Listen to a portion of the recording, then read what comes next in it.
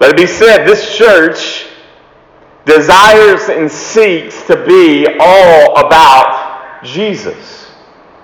And this church that we're looking into, the church at Ephesus that John is writing to in 1st, 2nd, and 3rd John, is that by this point in the lifespan of that church, the false teachers have come in. These are people, these are members, maybe they're even pastors, who have led people astray within the church.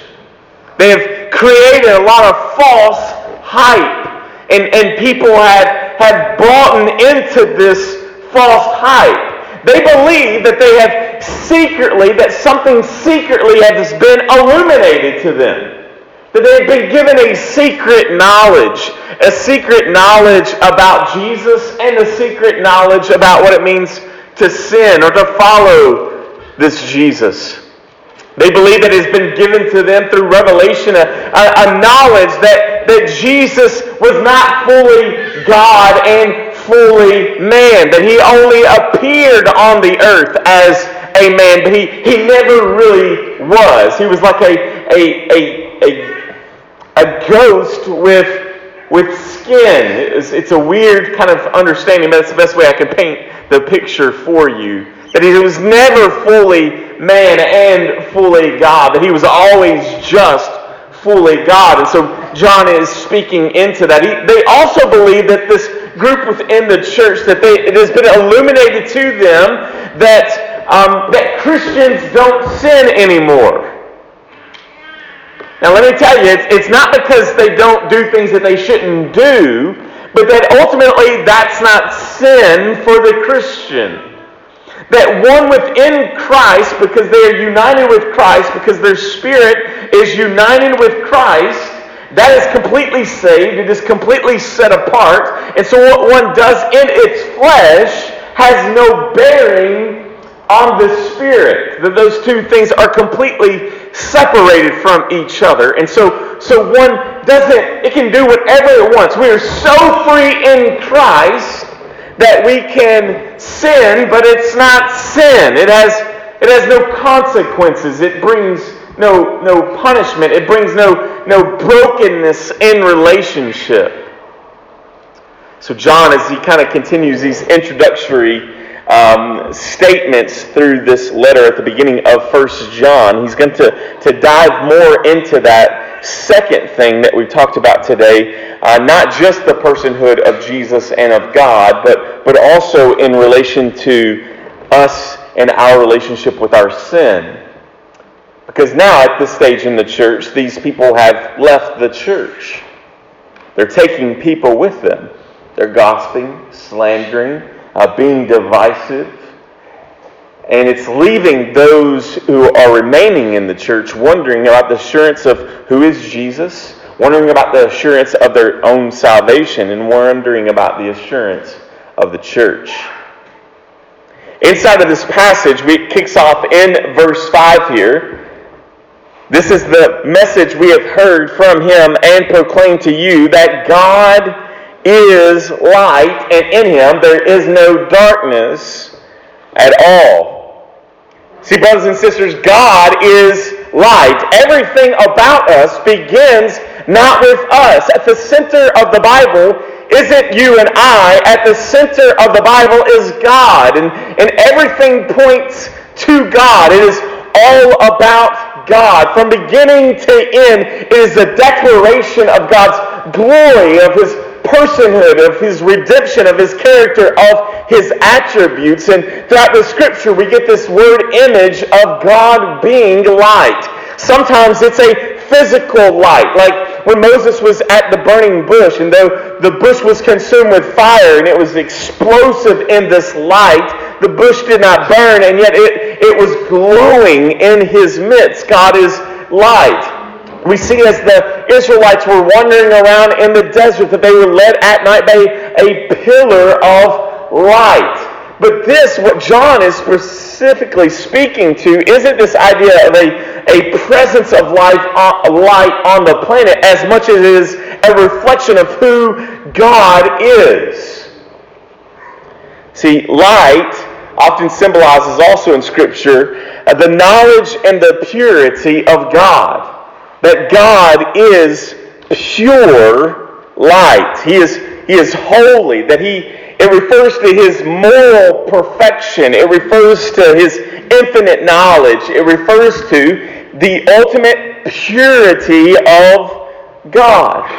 The ESV Study Bible, if you don't have that Bible, man, I would encourage you to highly get that one. The ESV Study Bible, there's this little nugget of information at the bottom on this very passage, and I like what it says. It says, God, who is perfect, has moral excellence. Anybody got here, moral excellence here? If you said yes, you lied. Thank you for proving to us you don't. All right? But God has moral excellence. And utter transcendence and this is in contrast with inerrant humans protesting and professing their innocence. So God is the only one that is pure. He is the only one that is completely clean. And yet we, in our sin, are constantly trying to say and illustrate that we're not as bad as we think that we are, or even that the Scripture would say.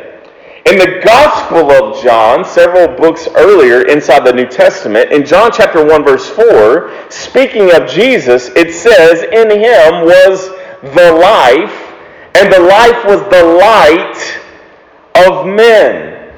And so not only is God the Father the light, but even Jesus Himself is the light, and that this light then therefore gives life. That there is something in the pure nature of who God is that is able to create the life that is breathed into you and I. It also is the life that is breathed into what was once dead, and we call that resurrection, and that is the hope that we have in the resurrection of Jesus. It's the hope that we have in the resurrection of us. We see this, and we understand that. For one, to understand whom God is in His very character and nature, that is at its core the very beginning of our being. You must know this God. And in Him, in this God, there is no darkness at all. Now, people who are really smart with the Greek language tell me that this passage inside of English is actually what they call like a double negative. So I'm going to Kentucky-fy this up here in just a second.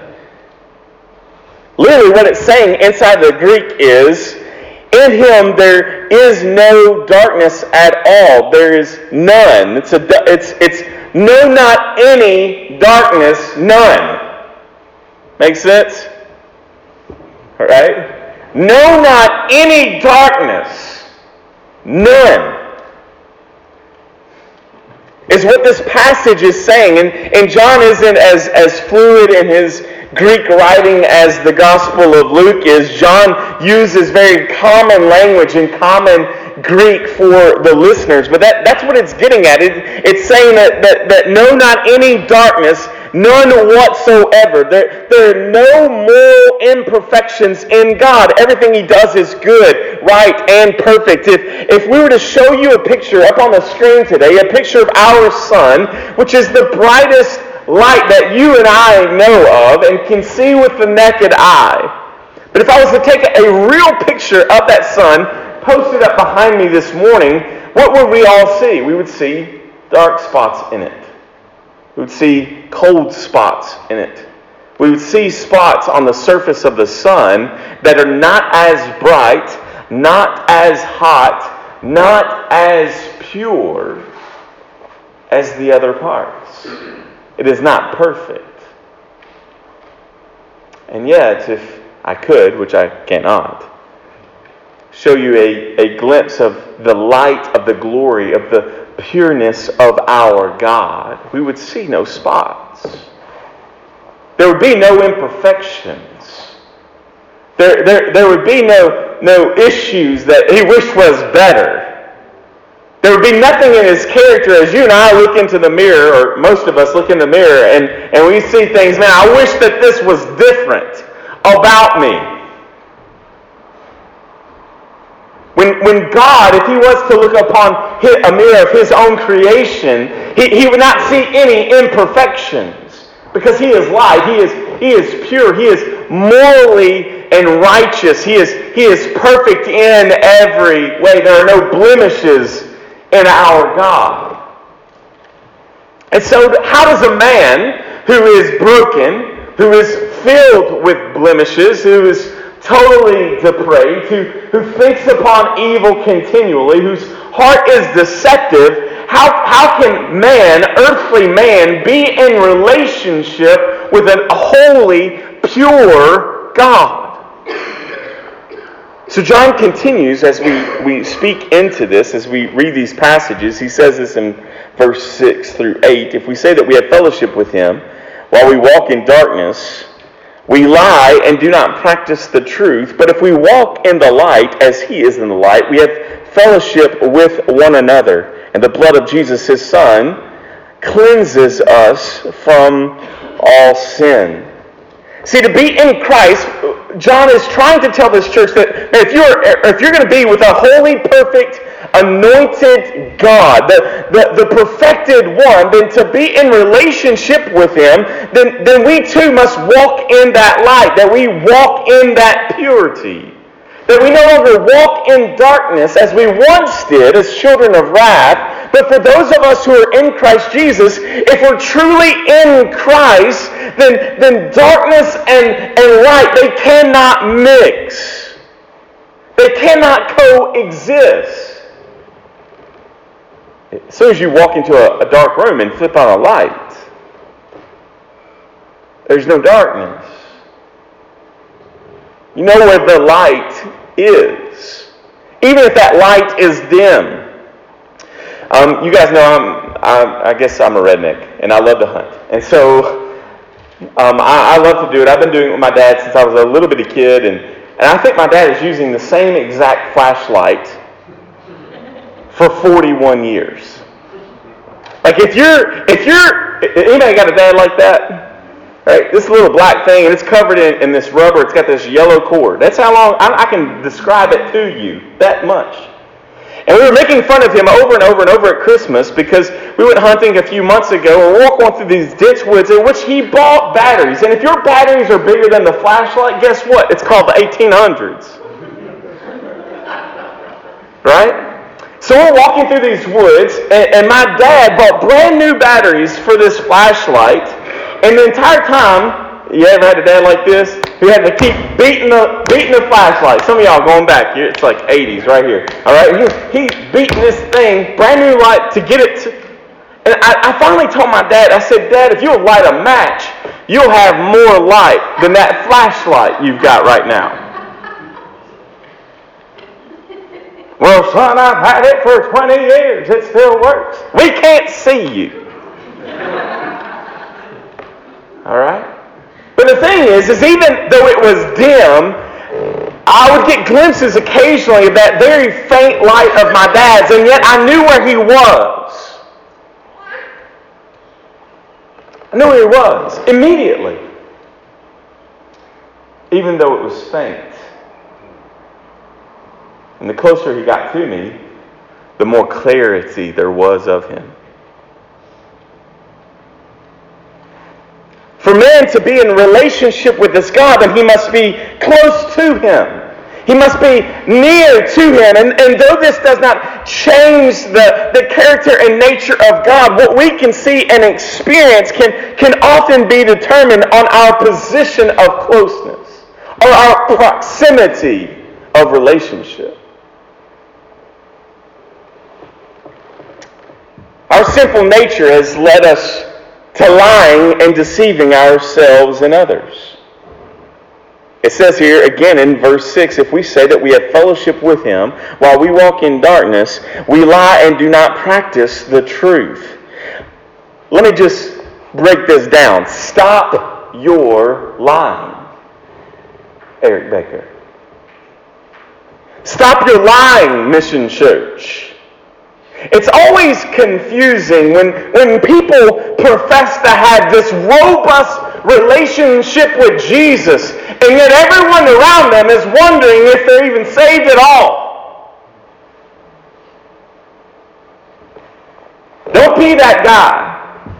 Don't be that guy the Bible's telling you. I'm just reading the Bible this morning. It's like, stop. If you say that you have a relationship with Jesus, but you're walking around in darkness, that the gospel light, that God himself has not illuminated every corridor of your life, stop lying to yourselves about the darkness that you are in.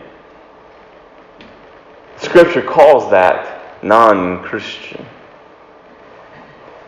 Inside the church, it's known as a false convert.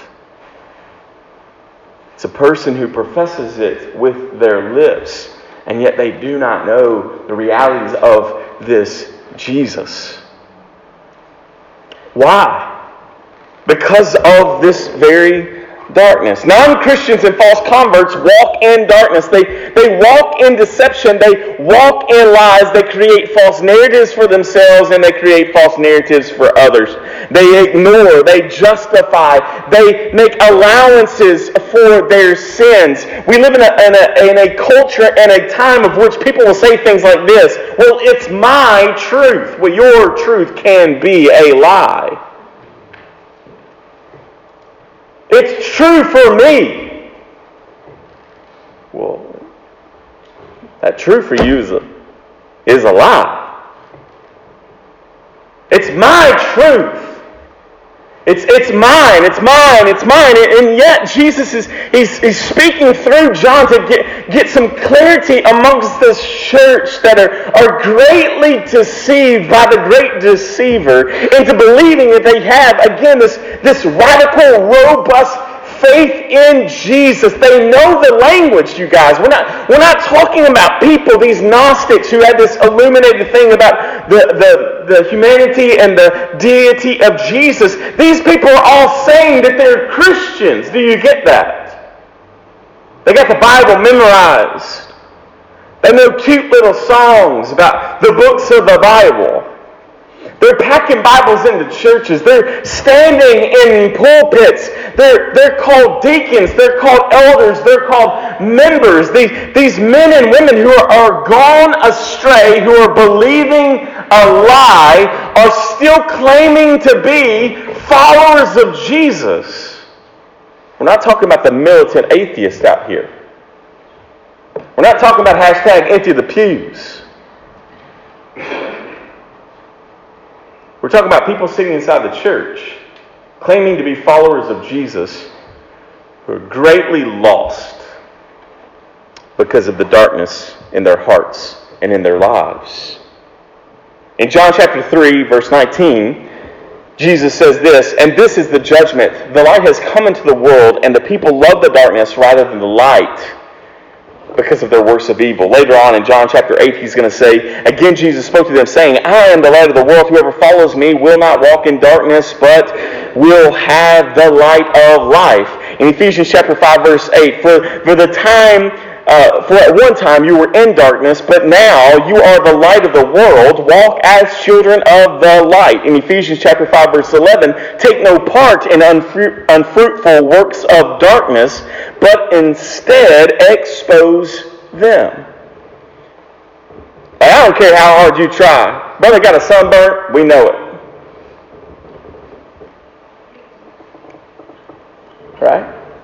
And don't you just love it when you got that red face? You know, everybody know what I'm talking about? That just lobster red face. And Captain Obvious walks up to you and says, "You got a sunburn." And you're like, "Don't touch me." Right? We all know when people have been exposed to the light. And that's what the illumination of the Scripture, that thy word is a lamp unto my feet and a light unto my path. That Jesus is not some philosophical light, but that Jesus is the light. And if he is the light, then according to those other passages, he is also the life. And without the life, you don't have one. You are in darkness.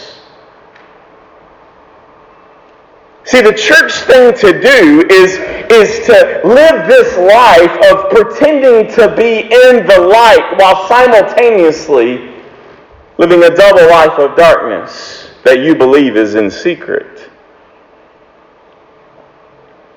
When something is brought to the light, what happens? What does that mean?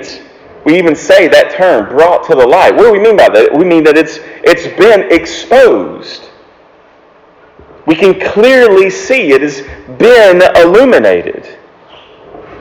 And John is wanting them to see there are wolves in sheep clothing among us.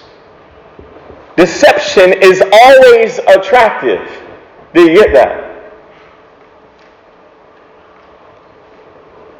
Deception always draws a crowd. Deception always lures us in. Those in darkness do not want to be exposed.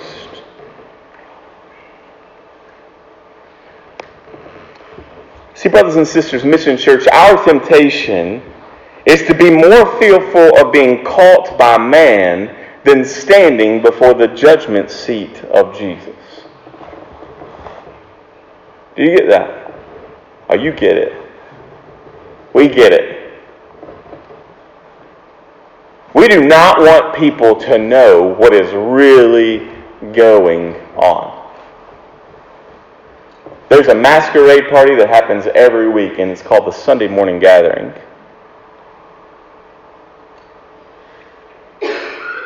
We're good at it. We're good at it. Not the messiness. For years, people will be in pain and sorrow and abuse and in sin, sexual immorality, addiction, all these sorts of things. And they'll be experiencing things for years and years and years and years and years and doing all sorts of things, even covering up with makeup the abuse of their own heart and hoping that the reality of their situation is not exposed to the people sitting in the pews next to them. Because we're more fearful of being exposed to each other than we are before standing before the judgment seat of Jesus. Because He already knows all of those things. He knows those things.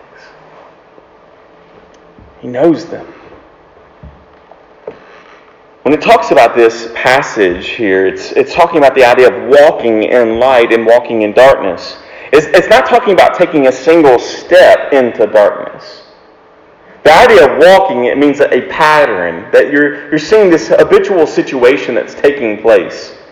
If I see you, and hopefully you're giving me the same grace here, that if we see each other kind of have this out-of-body character moment of sin that comes oozing up out of us, and let me tell you, if you're friends enough and you're community enough, you're going to see this. And if you see this occasionally happen, I don't think that it's cause for any of us to lose our minds.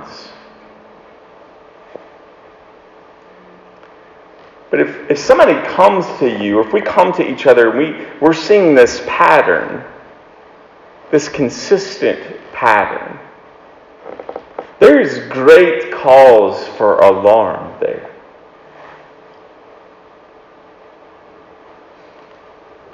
And John is speaking into the life of this church. This walking is meant to illustrate a pattern of life. This begs in this even very moment, if you were to look at the last 7 days of your lives, brothers and sisters, friends, what's been the pattern of your life?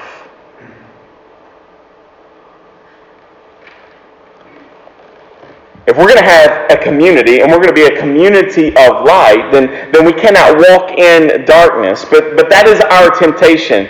Rebecca McLaughlin, she's an author. She wrote a book called Confronting Christianity. She writes for TGC, that's Together, the Gospel Coalition, and other blogs and things like that. She tweeted out this week, and it worked great in our sermon, so I was like, still insert.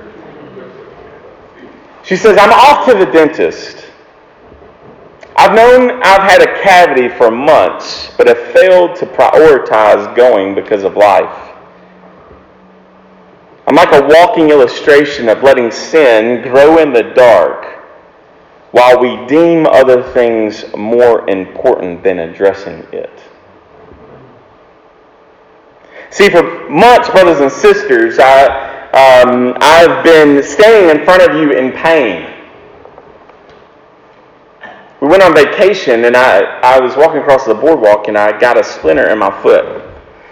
And And I remember doing it and so on and so forth. And so for months, I didn't tell Laura or anything like that. I was like, it's a splinter. I'll take care of it. A few days go by, a few weeks go by, months go by, and we're at Thanksgiving, and my sister goes to tickle my feet.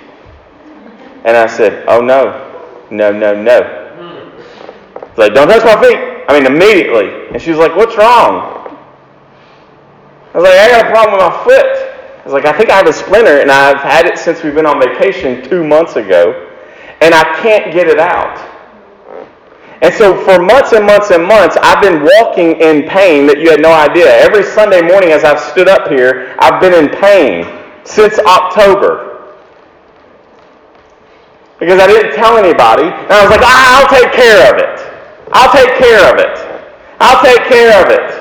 So I've cleaned it, I've peroxide, I've tried every home remedy. So finally I talked to Stephanie, and I was like, hey Stephanie, what do you think I should do about it? She gave me all these home remedies about what I should do about it. Guess what? I tried every one of them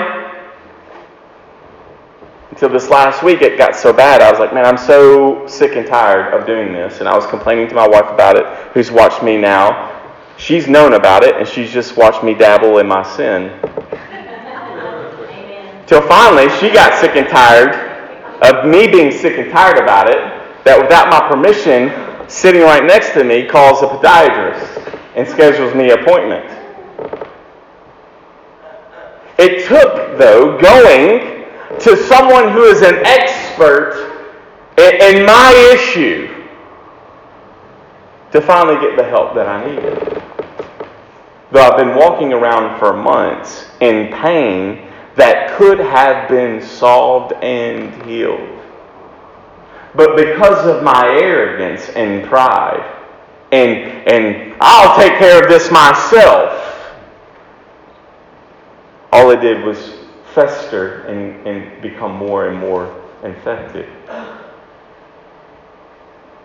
What an illustration for the issues of our hearts, as we often are dealing with these things. By the grace of God, by the grace of God, I am not addicted to alcohol. By the grace of God, you guys, I've been faithful to my wife, and I'm not addicted to pornography. By the grace of God. But you know what? Throughout the 41 years of my life, I guarantee that I've had enough lustful thoughts to fill this room.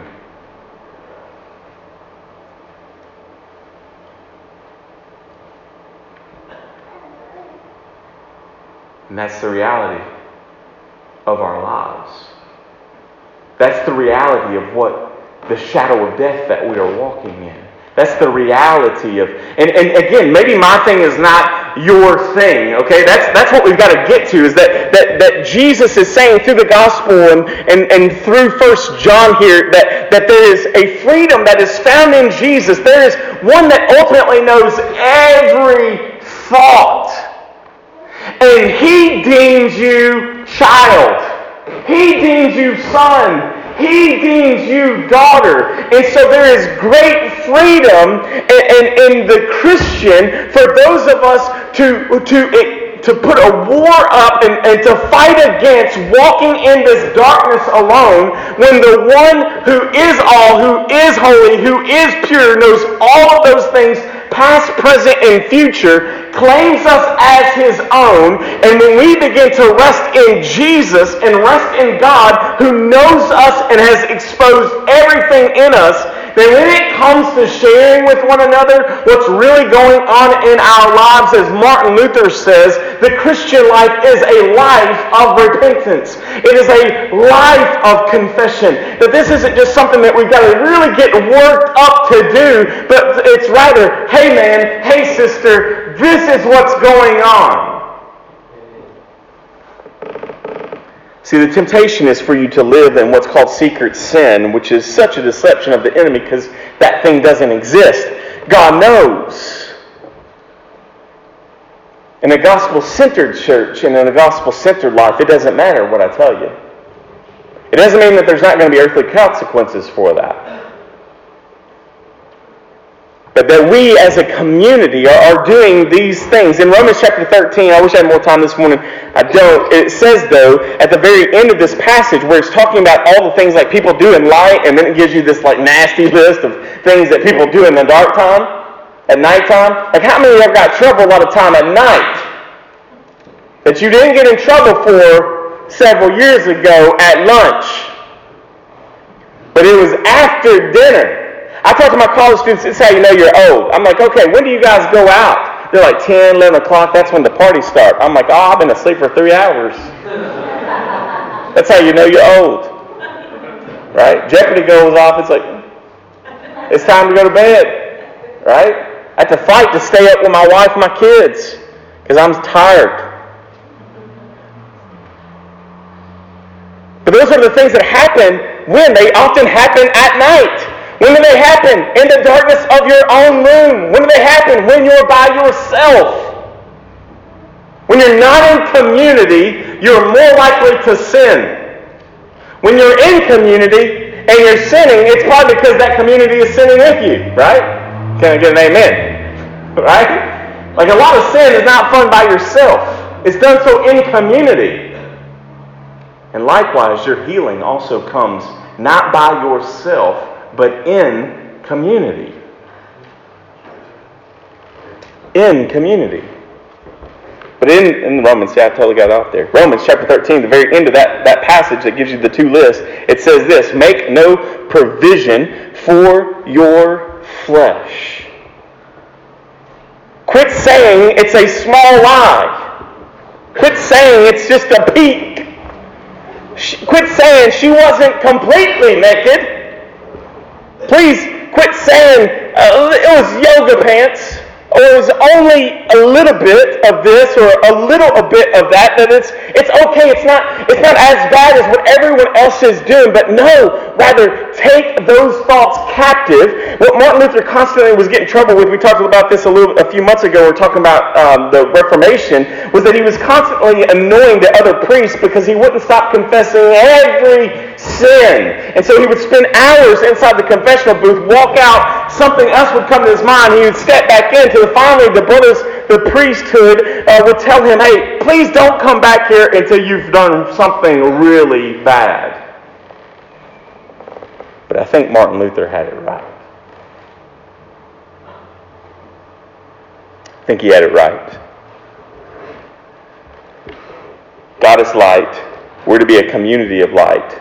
But that means that we must individually and corporately walk in the light. Stop lying to ourselves. We see this, that confession leads to cleansing. We must come to the ends of ourselves. We must come humbly and to understand the depths of our sin. And in understanding the depths of our sin, we truly then begin to experience the depths of the forgiveness of Jesus. Union with Christ completely exposes the depths of who we are. It removes both the lies we tell ourselves and the lies we tell other people. Mission Church, please, can we stop lying?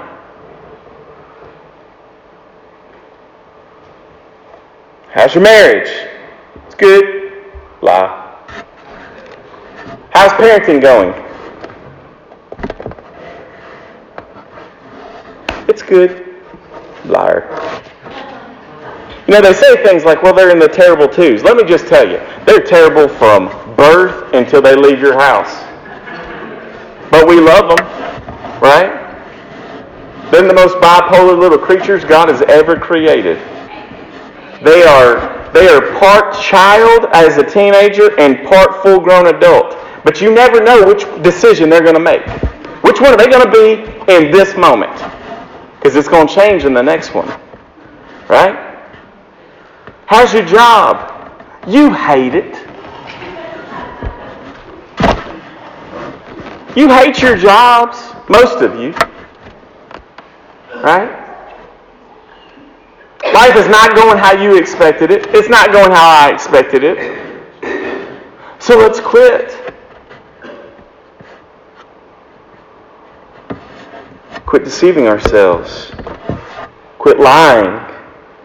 Because if we say that we're without sin, what is this? I mean, this will get you right here. we say that we have not sinned, we've made him, that's Jesus, a what? A liar. And his word is not in us. I've said this before, but we're far worse than any of us could ever imagine than any of us are in this room. We're far worse. And Jesus knows all of it, and if you're in Jesus, he still calls you son. He still calls you daughter. So be free, believer. Be free, Christian, in Christ. To receive the rebuke and the discipline because he loves you. He loves us. Confession leads to cleansing. We determine if we're walking in the life and we're constantly and consistently confessing our sin. Continual confession, again, is the life and the pattern of the believer. It's not something that we just put on the order of worship. All right, the confessional prayer goes right here. But it's something that we daily practice. Proverbs 28:13, whoever conceals his transgressions will not prosper, but he who confesses and forsakes them will obtain mercy. God is pure. He is holy. He cannot be in the presence of sin. So John tells us earlier in this passage, don't sin. Quit it. Quit justifying it. Quit excusing it. Quit making up excuses for your sin. Quit doing it. Make war against it. Be putting it to death. And yet simultaneously in this passage tells us what? And the blood of Jesus, his Son, cleanses us from all sin. If we have no sin, we deceive ourselves, and the truth is not in us. If we confess our sins, he is faithful and just to forgive us our sins and cleanse us from all unrighteousness. So he's going to say that God is pure. You be pure. That's the pursuit. It's purity. It's holiness. We want to be like God. And please understand this, especially if you're a non-Christian here this morning, is the Bible is not a book about do's and don'ts. It is not about this Pharisaical rule book of all the things that we can and cannot do. I mean, think about it. Your relationship, for those of us, if you have a relationship with somebody, specifically a marriage, no one describes that marriage as, yeah, I'm in this marriage, and when I got married, they gave me this rule book of all these things I can and cannot do. Right? Stop laughing. And no one thinks about that. You got a good marriage? Yep, I've been obeying all the rules. You don't think about that if you had a good one. Right? But are there rules in your relationship? Well, there better be. There better be some boundaries. Right? I don't go on dates with other women. Now, Laura has never had to tell me that. Did you know that? Isn't that crazy? My relationship with her, my fellowship with my wife, though, it isn't determined on, oh, did I keep that rule today? No. It's there. But it's not the determination of my relationship. Do we get what I'm saying here? Likewise, or in a smaller or in a greater illustration, our relationship with Jesus is not about do's and don'ts. Are there? Yes, absolutely. There are boundaries there to create life and not break fellowship. He wants us to be in fellowship with him, to have a good relationship. That's why they're there. He's not a killjoy. He's not trying to ruin the party. We experience this all the time in our relationships with each other, especially in a husband and wife situation, but also with our kids. I was trying to explain this some to Ava even this way, is that here's the deal. At the end of the day, there is nothing that you can do to make me love you any more than I do right now. And there is nothing that you can do to make me ever love you any less. I'm talking about anything to make me love you any less than I do currently as your daddy. Your position will never change this side of heaven. But our fellowship can be broken. Our positionally, we're the same. But relationally, there can be a problem there. You know what I'm talking about? We got some young married. Y'all had a fight yet, Morgan? You're still married, right? Been married a few months here. And you know that awkwardness. Laura tried to pull it on me yesterday. But what did I immediately feel? Was she still my wife? Absolutely. I still love her. She loved me. But there was like, oh, and you feel it. It's a relational like, ooh, something's not right here. Positionally, we're the same, but the fellowship is broken. And so what do? You pursue reconciliation with that. Here's the deal. You will never achieve it. We are constantly the one giving our backs to the Lord. And the hound of heaven is the one who is constantly pursuing you in his grace and mercy to physically turn you back around to his presence. Your pastors are not the hound of heaven. The membership is not the hound of heaven. Jesus, his Holy Spirit, is the hound of heaven.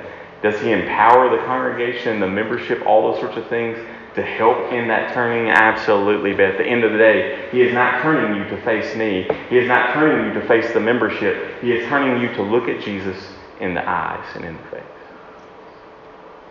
That's the goal of the community.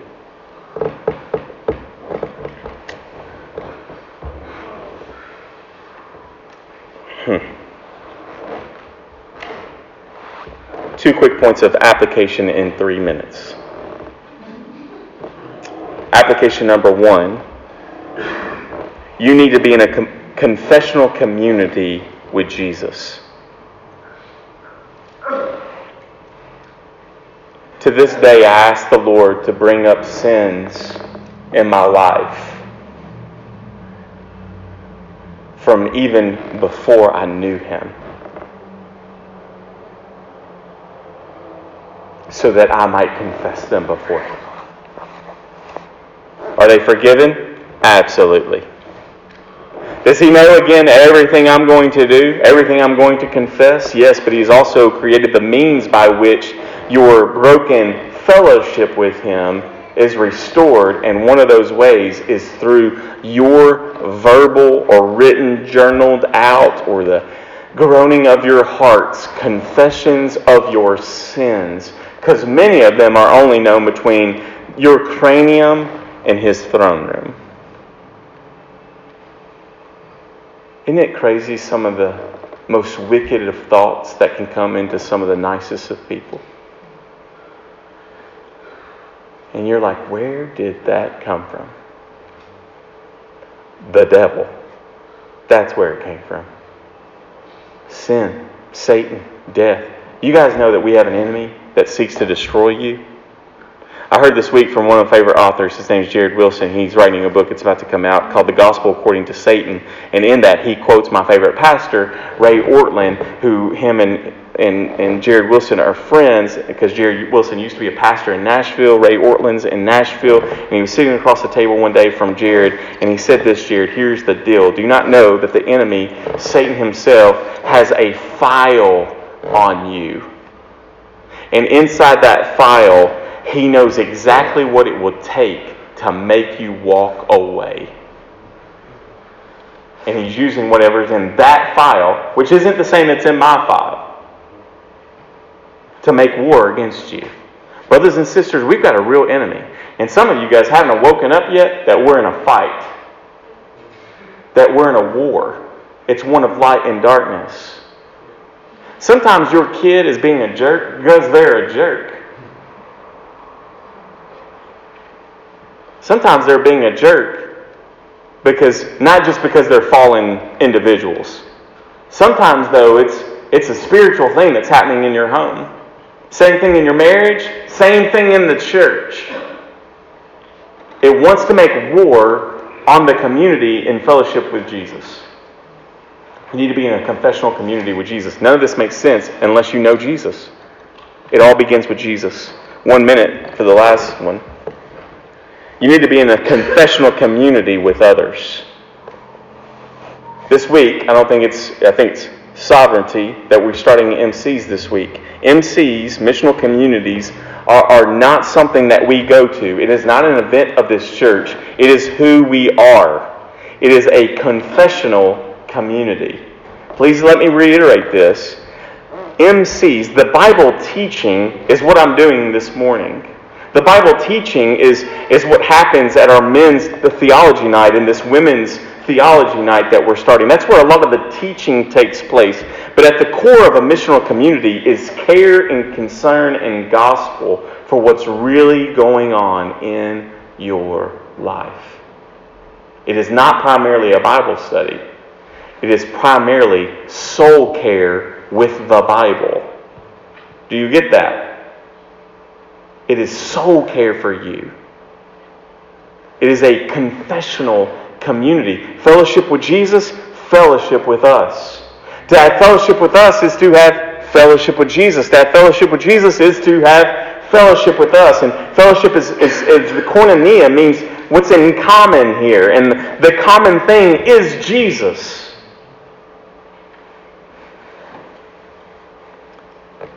We've got to be that. We've got to be more than just sitting in a pew on a Sunday morning. You know that there's a difference between being there and being present, right? You've all experienced if you went to have lunch with somebody and they spend their entire time on their phone, like they're there. Their bottom is in the seat. But they're not there. You get what I'm saying? Happens every Sunday morning, happens every MC, happens every date night, every time you're with your kids. What are you wanting? You're wanting presence. And for us, that takes place on Sunday mornings. It takes place on a Wednesday night. It takes place in our men's group. It takes place in our upcoming women's group. Presence. There is nothing more important, unless it's an emergency, than what's happening in that present moment. Mission Church, may we be a confessional community with Jesus. And may we do it's hard. May we do the hard work to fight against the drift of becoming a solo or a silo. May we do the hard work of pressing into being a confessional community as a believers. Let's pray.